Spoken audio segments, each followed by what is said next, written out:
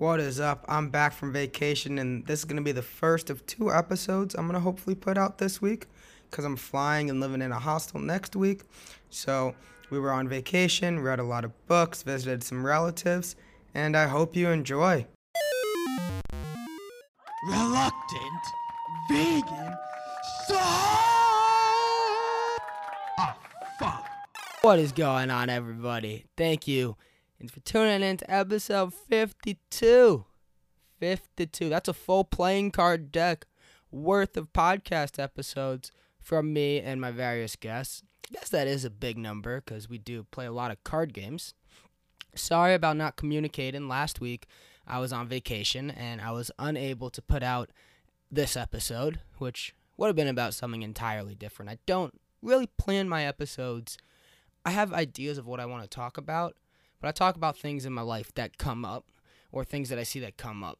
And usually I talk about more recent things. And then if nothing new and interesting is going on, I have a list compiled of ideas. And then I go on and talk about other shit that is not as much personal, but it's more other things that I take in and reflect on. And it's not less important to be reflecting on non-personal things, but really, when you are focusing on stuff in life in general, the first person you focus on is yourself. You are number one.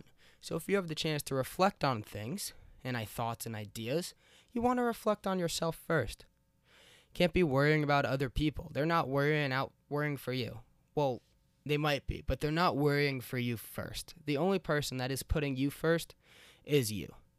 Now, if you have kids, young kids especially, maybe that's someone you're putting first. Each person in life is in a different place. But you also have to think what makes sense for you, and in a majority of scenarios, you're able to do that. Not every. Sometimes you got to do stuff you don't want to. But then you could still reflect on how can we make those decisions and those things better and more incorporated in our life so we have a better time doing it. Because if you do not like the things you're doing, you're just going to half-ass it and do a terrible job. On that note, thanks for listening. Thanks for joining me. I was on vacation last week. I went with my family. We flew down to Florida to visit some young cousins. We have a 4-year-old cousin, and we have a 1.5-year-old cousin on my dad's side. They're in Florida. That's from the same family. Then my other cousin is 6 months old. We have Mason 4, Jordan 1.5, and Reed. We were very surprised by his naming. We actually put bets on what we thought the kid's name was going to be. Not monetary. I mean, we were just spitballing about what it could possibly be. And I got to tell you, no one said the name Reed. We had no idea. We thought the name was going to be Sam, but we have an uncle, so maybe not. And in Jewish tradition, you can't name people you can't name people after living relatives. Now, how close do they have to be related to you to be a living relative that you can't name it after? Because I'm sure somewhere, some place, there's another person that is blood related to me named Adam. Maybe it's immediate family. Not positive about that one. But there's some superstition, I guess, about naming a kid after a living relative. And isn't religion just all superstition? You go and you say your prayers and believe in God, and whether you believe in God or not, you're doing the same things. I mean, superstition does exist. I am a very superstitious person. Growing up, I played baseball. And baseball players are notoriously superstitious. I remember every day I would put my uniform on the same way. Every time I'd go out to pitch, I'd throw the same order of pitches, warming up. I would not step on lines. I would do this. I would do that. And I don't know, if you're doing well, you just keep the same thing going. I mean, those are just me personally. There are other people that don't change their underwear, don't change their socks. And, you learn to live with that. If you're winning, you want to keep everything exactly the same. Also, possibly, if you don't do it differently, people look to put blame on something else often, and you could say it's different. So maybe then you don't want to do everything the same. But if something different happens, you blame that. If you do everything the same every single day and it works out, and then something goes differently, you're going to blame that. Maybe not 100% of the time, but 70, 75%? I mean, me personally, if I would place blame, I would jokingly place blame. I'd be like, yeah, it was my right sock went on first, not my left sock this time. I put my left sock foot on first. And because of that, we lost and I did terribly. I might joke and say that, but no, I mean, if you suck, admit you suck. I hopefully did that. And you can't blame other people. I mean, you can blame. There are easy people to blame and hard people to blame. But people have to be put in positions where it's the best thing. And the hardest person to blame is yourself, because in a way I find it easy. It's easy to find fault in yourself because that's the person who's most critical. It's also hard to share your blame because you don't want to. People feel bad when they make mistakes, so they try not to. I try not to.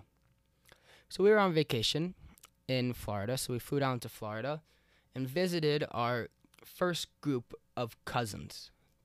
And I find it really interesting because we had a plan to visit this group of these people. We were making this trip to see our baby cousins, and we have family down there. I mean, one of my dad's brothers and two of our cousins, three of our cousins actually, live down there. And we wanted to go visit them, so we had this vivid plan. And there we were asking them, how often do you see each other? They all live in relatively the Tampa area. One immediate family. The other family lives in Miami, so they don't see each other very often. But the family that lives in Tampa, how often do you see your relatives? We got thinking. So we got down there and we're like, you must see each other fairly often because everybody was hanging out together. And we had a pretty good time. And it was interesting because they said they hadn't seen each other since Thanksgiving. And it really made me think that, at first it made me think that we bring the family together, that when we're not there, they never see each other, which isn't true. But we just have set reasons for being there. If you're going about your day-to-day life, unless a person is in your life, how often do you see them? If you have to make an effort to see someone, what do? I know that I would like to see people more often, and I'm trying to work on that. That's something I struggle with, trying to make plans, not just stay at home. But I maybe see 3 groups of friends, and the rest of the people in my life who I would still consider my friends are outside. If they're outside of that group, I don't see them very often. So it becomes very difficult, each person running around to their entire place. And that's what I thought on second reflection. Or on second thought. Second thought, second reflection. Same thing. But instead of it being we bring the family together, it's just hard to see people unless you see them every day. Especially if you're married, especially if you have kids. And it's just interesting to see how we think that, or I thought, that we were these important people coming down. And we were the important people, but we're the ones that have a set mindset. We go there to see them. And if you go to do something and you plan and that's your entire plan, you're going to do it. And if you don't do that, well, then it's not just going to get done. And so living near each other doesn't necessarily mean you're going to see each other once a month, every other week. You know, it sometimes gets to be 3 months. There are large calendar dates that you're like, okay, this is when we see these people. And outside of that time, it becomes very difficult. So that was the first thing that happened. So we were in Tampa. And I talked about this before, but me, my dad, and my sister all had COVID and were quarantining together over Christmas. This becomes important in the second half because we already all tested negative the day before going down. We had young relatives. We had my dad's brother's older than he is. He's about 70. I think he's about 70. Maybe 73 or 72. I don't know the date of my dad's brothers, how old they are. But we didn't want to give it to them because even if we didn't have the most symptoms, other people could. And I don't know exactly how it affects younger children. We get down there, and after 2 days hanging out with this family, we go to visit the other family in Miami, who they're not necessarily in Miami. They're near, I don't know Florida geography. They're closer to Fort Lauderdale. But we go to visit them, and my mom isn't feeling well. And so we check to see if we go to the hotel there, and we get there, and we stay, and she's really not feeling well, and the next day she barely leaves bed. And so we're supposed to fly that day. We don't go see the cousins, of course, and she takes a rapid test, and it comes back positive. And so she has COVID, and she's in Miami, and the next day we're supposed to get on a flight to go to the Dominican Republic. Now, bear in mind, other countries have different regulations. To go to the Dominican Republic, you do not need to produce a negative COVID test. Okay? And people can do whatever they want to with that information that they have. Some people would say, okay, I'm willing to risk the people on the plane. It's possible, some people would say. I can, fly down and I will spend my time quarantining in the sun or in a sunnier place, stay away from people. She wouldn't go to the dining hall. We'd bring her food. But my mindset is, if you know you have COVID, why are you doing that? Why are you going to fly and put people at risk? It's different if you don't know you have COVID. Because then, there's a possibility, if you didn't know you had it, there's a possibility you didn't have it and you're flying and it turns out you had. You're just going with the information that you previously had. And if that previous information said you were positive, then I don't think you should be flying. If you're sick, you shouldn't be flying in general. A lot of people, flights are a big place where people get sick. It used to be because, you're there for a long time. There's closed air. People are really near each other. And with COVID, especially testing positive, it just doesn't make any sense. So my mom and my dad end up deciding to drive back, not fly. If she's not going to fly to the Dominican Republic, she's going to not fly back to New York. It doesn't matter either way. So they end up deciding to drive back to New York and quarantine at home where it's more comfortable. I'm a big fan of home. This is a place that you know so well and you can lay out. And even if you're in some other place like a hotel room or if you're at a friend's house, you still feel like a guest. It's not the same. You can't put your legs up necessarily. 18 hours is a long drive. My dad drove the whole time because she was sick, and I'm really impressed by that. I could not drive that long. I'm a pretty new driver, though, so I think that makes sense. So they go back, and me and Lily end up flying to the Dominican Republic. Now, when I say we go to the Dominican Republic, we really just go to all-inclusive resorts and lounge on beds. It's really nice, actually. I'm very privileged. I'm very lucky to be able to do that. But we go, and while we're there, we meet a lot of people who had COVID and weren't taking risks. And, they were taking risks. They had COVID, and there was no quarantining. Yes, there was a quarantine hall. There were rooms that people were designated to go to if they did end up testing positive. But no one was keeping track if they were staying in there. They were able to go all around the place, and it was just kind of odd. And in a way, it was a blessing that my mom didn't end up coming to the Dominican Republic because we had COVID previously. The antibodies were in our system, and we were able to not be worried, and we tested negative. On the last day, you need a negative test to come back to the U.S., and everything was fine. But my mom would have tested positive. And I guess the question then is, she doesn't have much to do. Me and Lily, I'm flying tomorrow to Colombia. I'll get into that. And she had to go back to school. So we were unable, it would have affected us to stay. Now, it wouldn't have affected Mom, but she wouldn't be able to come back. And she would be there alone by herself. So I think she would have gotten COVID. It was a pretty high chance.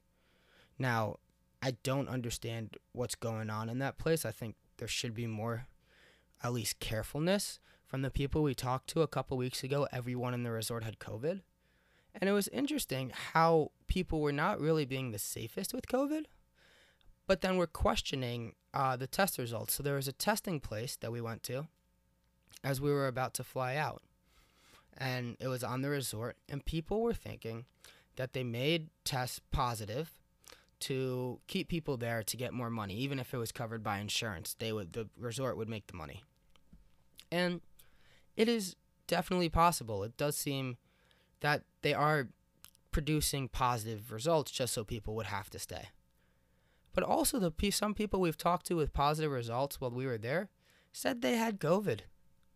Yet they said they tested negatively previously, and then they tested positive. But they had COVID not over Christmas like we did, which is about 3 weeks ago. No, they had COVID a week before. That might still be in their system and show up. And it was interesting, too, because we had some friends. We made a lot of friends on the resort, and they tested negative and were able to go home, but then got back home and tested positive.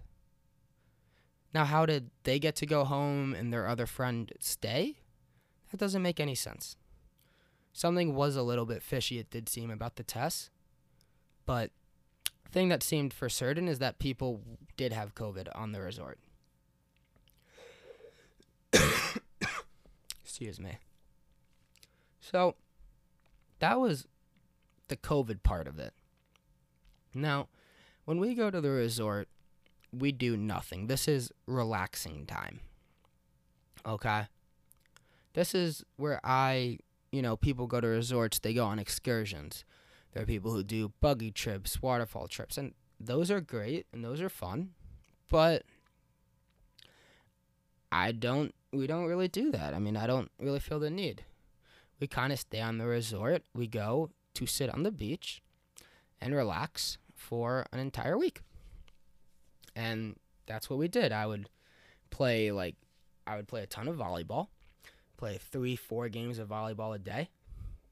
I know it was a lot. There was a lot of there were a lot of Russian and Polish people, and there were also a lot of Canadians. And I'm not sure exactly how COVID is in Poland and Russia. A lot of those people didn't speak much English, but a lot of the Canadians were from Quebec, and most of the time they just told us how bad Quebec was. Right now, Quebec has a lot of COVID, and the city is pretty much shut down. And there's a curfew. And so the people from Quebec were mostly our age, and they were the ones that go to the all-inclusive resorts, drinks are included, and drink a good majority of the time. And there's nothing wrong with that. You want to have a good time, you can drink the entire time. No one's going to stop you. You don't have your parents. I mean, most of those people came with friend groups or a buddy and met other people from Montreal or wherever, and hung out with them. Me and Lily usually come on this trip with our parents, which doesn't necessarily mean we drink less, but we also have mostly family time. We only drink at night. We spend a lot of time with our family, and this time we ended up spending a lot more time with other people. Not that we wouldn't have people to hang out otherwise, but the time where we would maybe have a closer friend group, we would spend with our parents. Meals, I'm saying in particular. Yes, me and Lily have most of our meals together, but also these meals are joined by other people that kind of folded into our family on vacation. Anyways, so I played a lot of volleyball. There were a lot of Russians and Polish people. Mostly Russian and Polish people played volleyball. They took volleyball very seriously. They were intense games. I got a lot better. I'm still not very good. But there was one guy that was jump serving, spiking, doing really well. But I mean, I couldn't tell. And it was really interesting seeing people of other cultures who didn't necessarily speak English. I couldn't tell what they thought of me. A lot of the Russian people playing volleyball were very serious, and me and Lily, we try to lighten the mood. We dance, we joke, we do whatever. Sometimes people were receptive, and sometimes people were not receptive, and that is okay. All you can do is be happy, positive, and try to communicate the best you can. Their kids, though, really took a liking to us. They would dance with us and play volleyball. Now, I still couldn't understand most of them, but you don't really have to understand people to enjoy their time or company. All you need to do is enjoy being with them. It is definitely much easier when you can talk and relate to each other, but you can just hang out, play games. I mean, there was one woman that barely spoke a word of English that we hung out, played Uno, and had a great time with. I mean, it certainly is more difficult, and you can't be discouraged if people don't understand what you're saying or you have a hard time communicating. But it doesn't reflect necessarily on who that person is. That makes sense. I think it does. Try to keep it in mind. But if you enjoy your time or you try to have the best time possible, you will have the best time possible. If you focus on the fact that maybe you're not able to communicate the way you want to, or if you think that their perception of you is bad, you're not going to get past that. I thought that sometimes I would be like, what do they think of me? Oh, they're not liking me. And that might be true, and if it's true, they won't tell you, so you're only telling that to yourself. Or B, and this is what the case is most of the time, that's completely false, and they still love you, even if they're not able to show it necessarily. And all you can do is be the best you can be, and people will receive you any way they want to. The other thing I did a lot on vacation was I read books. I read a lot, so we disconnect. We don't keep our phones on us. There was Wi-Fi at this resort. We don't keep our phones on us all day. We leave the phones in the room, and we spend the entire week disconnected, which is amazing. I see a lot of people reach for their phones. I see a lot of people do this and that. It felt so much better, and it's so hard to do now in the society at home where you have work on the computer. You know, there's so many videos, there's so many little things calling for your attention. School is now back online for a lot of people, and so you can't even get away from it there. And it's interesting because back when I had school, I was really bored, and so I'd try to hide my phone and go on my phone. And that's just people being young. Somewhat immature, not necessarily immature. It's just a lack of attention. And school is boring. It is really boring. I was not a fan of school. So I read books, and the books that I read, I have requests from my friends from high school who read a lot of books. They share what they're reading, and I look up books, and I read more serious books. I have a hard time choosing light reading because I just tend to gravitate towards books I've already read, like Harry Potter, because I enjoy reading Harry Potter. If I'm going to read a fictional book, I'm going to read something I enjoy.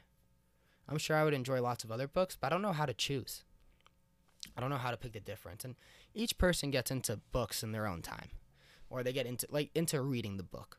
I mean, once you get into it, you could finish it in a day. But before that, it might be a page a day.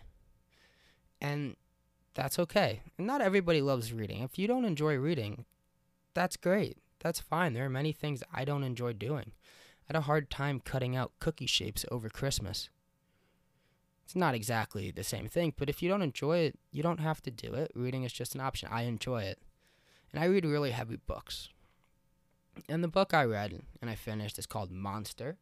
So it's a recommendation from my high school friend group. And it's by Monster Cody Scott, otherwise known as Sneakia Shakur. He passed away. And it's called called Monster, an autobiography of an LA gang member. And it was truly a fascinating book. It showed things that I couldn't even imagine. I mean, just for an example, and this says it in the blurb on the back, so I don't know if you would call these spoilers. It sounds bad, it would be, because it's his life story. It's an autobiography. But when he was 11, he was inducted, he became a member of the Crips. He was a member of the Crips for about 20 years, I think. Not entirely positive. He did leave the organization later when he was in prison, later at some point. And he didn't leave because he was in prison. I mean, gangs still exist in prison. And I'm basing a lot of what I'm saying off this book. And when he was 11 to be inducted, he went with friends, and these are people not much older than he was, and they shot members of a rival gang.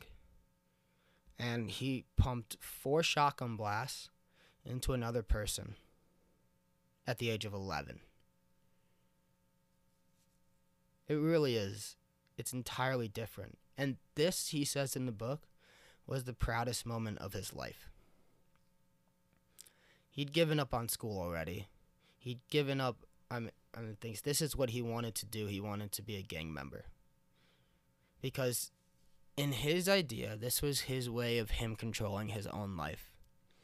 If he was in school, He would just be trying to fit into another system. He wouldn't necessarily be himself. This way, even if it isn't necessarily the best way to me or to you, but to him, he found it was the best way of controlling his own life. And that's all that people are trying to do. They're trying to have some form of control. People don't want to be shifted, move from house to house, not being comfortable. People are trying to feel comfortable, and a lot of times that is out of your control. And any ability to regain some of that in whatever fashion, whatever way you think it is, I mean, it's what he's going for. I can't judge him. It's nothing, I mean, I'm not in any sort of position. I just thought it was really fascinating the way he was writing about it, as similar to wars that the U.S. fights with other countries, except these are young black men fighting against each other in a community, in their community. And he opens the book by saying that he calls himself, what he does is he's an expert on gangs. And he talks about how gangs are usually portrayed or written by other people. But not other people. I mean, it is other people, but it's people who have never been in the life. People who don't necessarily understand. I mean, no amount of me talking to anybody that's been in a gang will make me understand what it is like to shoot another person. And that happened to him at the age of 11. When I was 11, I didn't even know what was going on. I have no idea what was I guess I was in 6th grade. I was homeschooled at the time. I was waking up and watching Let's Make a Deal and The Price is Right. I mean, people grow up very differently in various areas, or just people grow up very differently. And yeah, he said he's an expert on it because he lived the life, he did things, and I can't remember exactly in the book if he said he would. I don't think he said, not positive. There was a point of him saying whether he was proud or not proud, and I can't remember if he said he was proud or not. But whatever way he felt about it is the way he felt about it, and there's nothing to do. But it's really interesting because it shows how people who are in gangs, or how himself justified or brought to the idea of what he was doing. Because people just see the news and they think it's senseless. It's, why would people kill other people? It's because, and it's more conflicted. It's more than just that. There's thought about who they're targeting. They're targeting other people to make a name for themselves, to gain some control. A lot of it is, if I wasn't doing this to them, they would be doing it to me. It's preemptive. And there are strikes back and forth, back and forth. And this is the way his life went. And he did go to prison.